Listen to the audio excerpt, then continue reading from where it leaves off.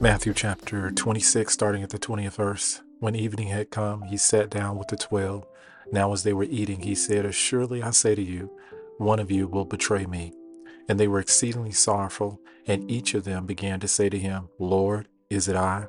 He answered and said, "He who dipped his hand with me in the dish will betray me.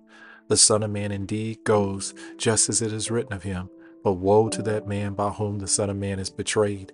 It would have been good for that man if he had not been born." Then Judas, who was betraying him, answered and said, "Rabbi, is it I?" He said to him, "You have said it." How often have we all betrayed the Lord? There's so many temptations in this world. The enemy is always doing his job to get us off track. Maybe we haven't betrayed him to the level of Judas, but we all have definitely failed the Lord. Let's make sure we repent daily and thank God for his everlasting grace. Jesus paid it all. All to him I owe.